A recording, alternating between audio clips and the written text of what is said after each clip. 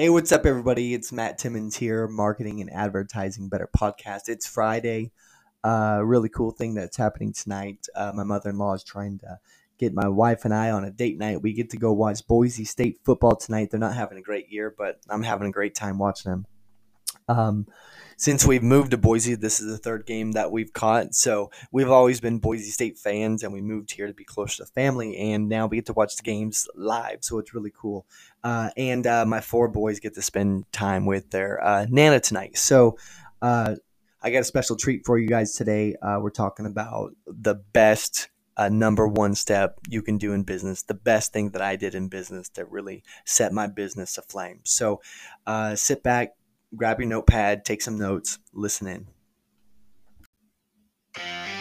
So the big question is this: what is it going to take for people like me and you to get ahead, stop working the 9 to 5, stop living paycheck to paycheck? We didn't cheat the system. We went to school, we did what we were supposed to do, and now we're living somebody else's dream. Well, now it's time to take that back, start living our dream. And that's the question that we're going to answer on this podcast, the Marketing and Advertising Better podcast. So sit back, take notes, and enjoy.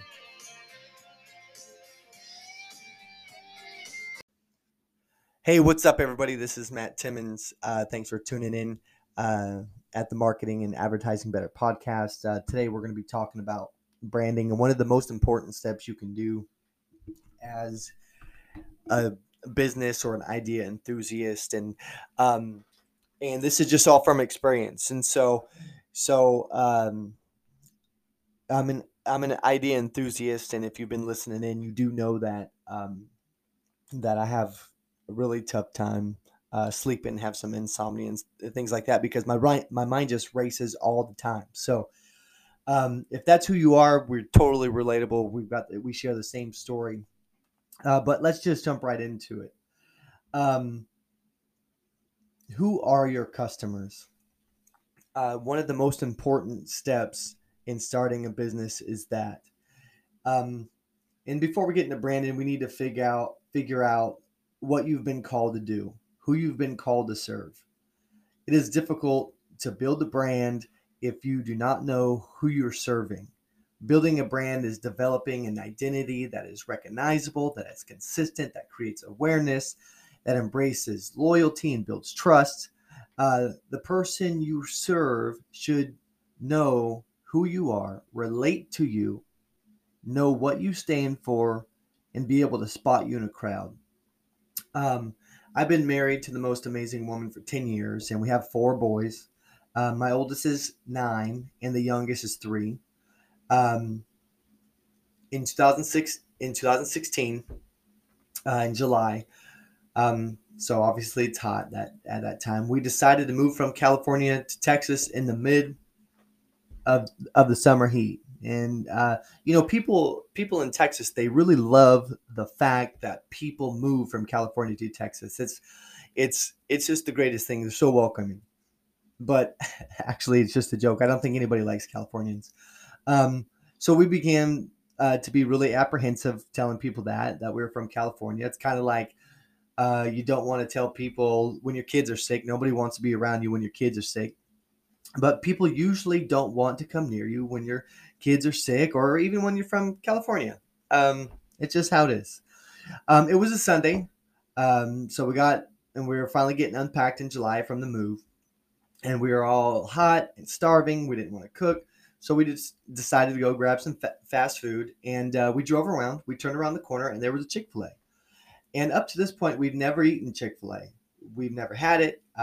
But it was cool because there was no line. There was no line and we were starving. So we pull up to the ordering station and nothing. I'm sitting there talking into the ordering microphone. Hey, excuse me. And nothing. And well, if you know Chick-fil-A, then you know that they're closed on Sundays. And we didn't know that at the time. But so we were disappointed. We were all starving. We just went to the next food joint and got some food. A few days later, we revisited the idea to go to Chick-fil-A and give it another try. But this time, when we went there, the line was around the corner. It was insane. The employees were out in the line taking orders, and they were moving, and So we thought, man, this might be the best Chick-fil-A in the whole country. We totally lucked out. Let's jump in this line. It was moving so fast. And within 2 minutes, our order was being taken. And the young man says, "Welcome to Chick-fil-A. How may I serve you?" And my wife and I were just blown away by it, because when you go to a fast food joint, it's not usually the case. They're almost like, "What do you want?" And we proceeded to order, and within 5 minutes, we were driving home. It was awesome. The line was so long, and we got through it so quick. It was just the best.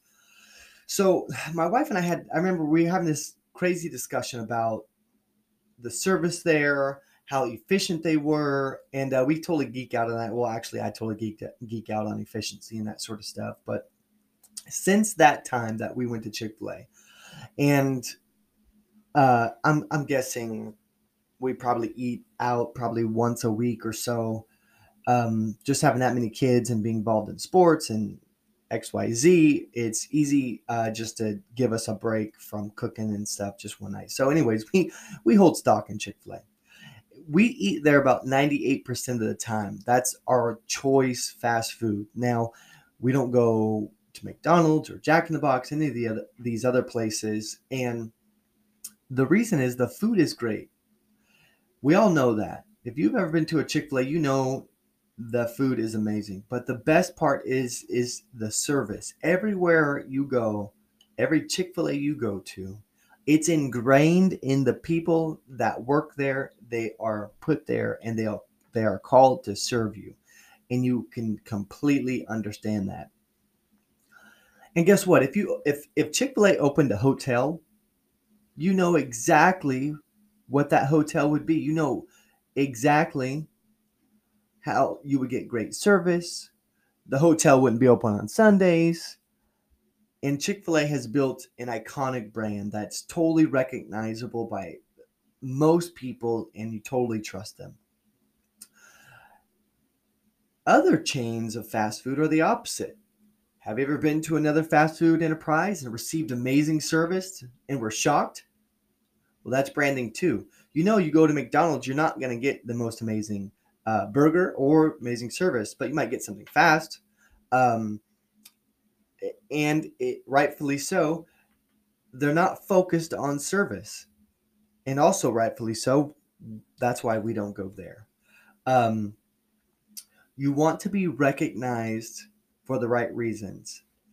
Chick-fil-A knows exactly who they are, exactly who they serve, period. The first step, I had to figure out the first step in branding for me was I had to identify the customer. And I suggest you do the same. If you don't identify the customer, it's super difficult to figure out where they are and how to attract that person to you. So I had to figure out who my customer was and who I've been called to serve. That's the most important step in business. And that step is often overlooked on every journey. So early in my entrepreneurial journey, I get these ideas, right? I get these ideas to solve problems that I have. And the ideas were fantastic. I'd pitch them to my wife, and of course she would support me. And then I'd geek out on learning the material and the theories and get so excited I would start a business. But there was no market. There was no market. And remember, market's not a person, a market is a place. And nothing, crickets. It was because I was trying to solve my problem, and my business would fizzle out. I'd be on to the next one. And this was a vicious cycle for me because ultimately I wasted lots of money and, more importantly, time. I wasted time away from my wife and my kids, and it was terrible. I have my MBA and I cannot run a business. How does somebody have their MBA and cannot start and sustain a business? I knew I was called to be my own boss and be successful. I knew I was called to be a role model for my sons, the role model that I always wanted. My dad wasn't there, but I couldn't figure it out. Then it hit me. Kind of like when people say they're struck by an idea or hit by lightning. That was me at that point. I knew the problem. My MBA program, I was not trained to open and sustain the life of a business. I was trained at a high level to sustain the life of a business that is currently operational, that is somebody else's dream. I received the skills to improve, manage a company, to make sure it's efficient. And owning and operating your own business, fulfilling your own calling is totally different. In a current business, as the problem presents, I solve it. I move on to the next one. It's done. I solve it with a symptomatic approach, detail each step, reevaluate, identify anything that didn't work, repeat, re-rinse, done. Problem over. When I started my first business, and we'd often treat our personal problems like that in the business world. I would think that my personal problems would be a business and somebody else would have those problems also. Well, that's wrong. I thought, what if I re-engineered the process? What if I discredited my whole MBA, re-engineered the process, and really try to figure out how to sustain my own business? So I began learning from great business owners and entrepreneurs like Bezos and Cardone and Brunson and Buffett and so many others. I spent countless hours learning and reading, listening on my commute, podcast, everything. Anything I can get my hands on. I use technology as a guide to get me where I wanted to go. So if you're sitting here and you're thinking you don't have time, find the time, because it makes a huge difference. It did for me. And each person that I was learning from was so different. I felt like I had all these mentors that were trying to mentor me along this path. And for example, Grant Cardone is awesome, but he's way different than Jeff Bezos and way different than Warren Buffett and extremely different than Russell Brunson. And I began to get frustrated. So I circled back to my notes. I couldn't figure out what each person had in common.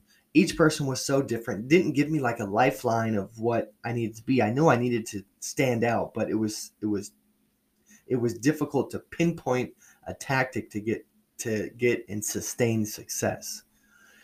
So this time I circled back, I took notes, I mapped out each person, and boom, it hit me. Kind of like Buster Douglas when he hit Mike Tyson, same.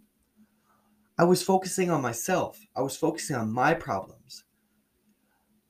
I was attempting to release my problems on other people and sell them the product that I needed. That's not the right structure. Zig Ziglar says, if you help others get what they want in life, you'll get everything you want in life. And it became obvious. And that's why there's only a few people that was interested in my initial offers ever, because most of them were just my family or friends trying to, help me out. And it would fizzle out because I was trying to serve me. Well, I was already served. I was already done.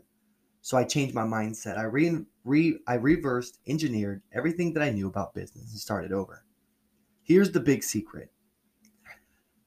To find out who to serve first. You have to find out who you serve first. I had to figure it out, who I've been called to serve. Once I figured that out, there was no more failure.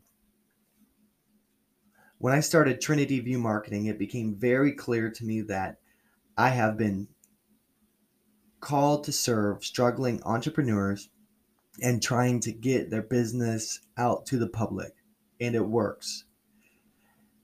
If I could help others get what they want in life, I get what I want in return. I know who I am. I know what I'm looking for, and that has made business easy. It's hard to hit a target that's not there, and it's so true. Every time you listen to somebody talk about target goals, but it's also tough to set those when you have a super busy lifestyle. But I had to figure out that I had to create a vision, had to create a target and work towards it. It helped by reverse engineering what I was already doing and figure out who I was called to serve. Once I figured that out, my business changed. Recently I began working with a select baseball organization. And I had to sit back. I evaluated their process. And so I can get an idea about what's going on.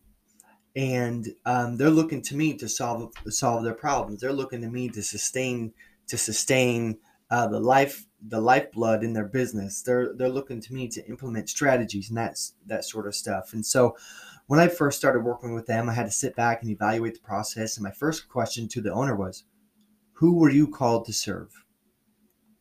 And he began to tell me a story about why he got into the business. And each time it got a little bit deeper. Who were you called to serve? Well, there was not an organization in this area. Okay. Well, who were you called to serve? Well, the rec leagues are all really bad, and I knew I can do better. Okay. Who were you called to serve? I want to teach baseball at a high level to children in our community. Okay. Who were you called to serve? I want to be impactful to people, their lives and families' life. Okay. Who were you called to serve? Then I wanted to be a role model. He said, I want to be a role model in the children's life. I want to be the person they can look up to. I want to be there for a young man that needs me, that didn't have a father growing up to play catch. And boom, that's that. We're called to serve people based on stories and experiences, and we do it through a vehicle. There it was. We figured out who he was called to serve. It was the first step we had to accomplish. He was called to serve young men, various ages, to be a lifelong mentor through the vehicle of high-level baseball instruction. Business is easy when we know who we are looking for and we identify those who we are called to serve. Since I've identified my customer and my business, I've flourished. In the beginning, I was looking at my own problems, trying to figure it out on my own. It's a terrible business model. In your business programs, your masters in business, and they don't teach you the right way. They teach you to relive and love somebody else's dream. That's not for me, and it's not for you. I'm telling you right now, my business flourished when I identified the people that I was called to serve. I was on my way to become a role model I wanted to be for my young kids. My kids can look at me and be proud, and they can say that we are called to serve other people. And change multiplies. And that's the real result. It's not about making all the money in business. But if you can figure out who you're called to serve, figure out what your purpose is, and really I'd be able to identify the true meaning of what you were called to do, and you help everybody get what they want in their life, you're going to get what you want in your life. No doubt. Thanks for listening in. Sit back, soak it all in, think about it, get your notepad out, jot down a few things, and I hope to see you starting your business. One thing that's really tough when we get started in our business is trying to get some attention generated. I just put out a course. It's super cheap. You can find it at trinityviewmarketing.com/no ad money.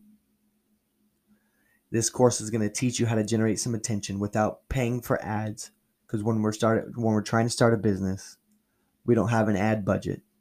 I'm going to help you create attention and help you get your product out to people. So go to trinityviewmarketing.com/no ad money, and I'll see you there.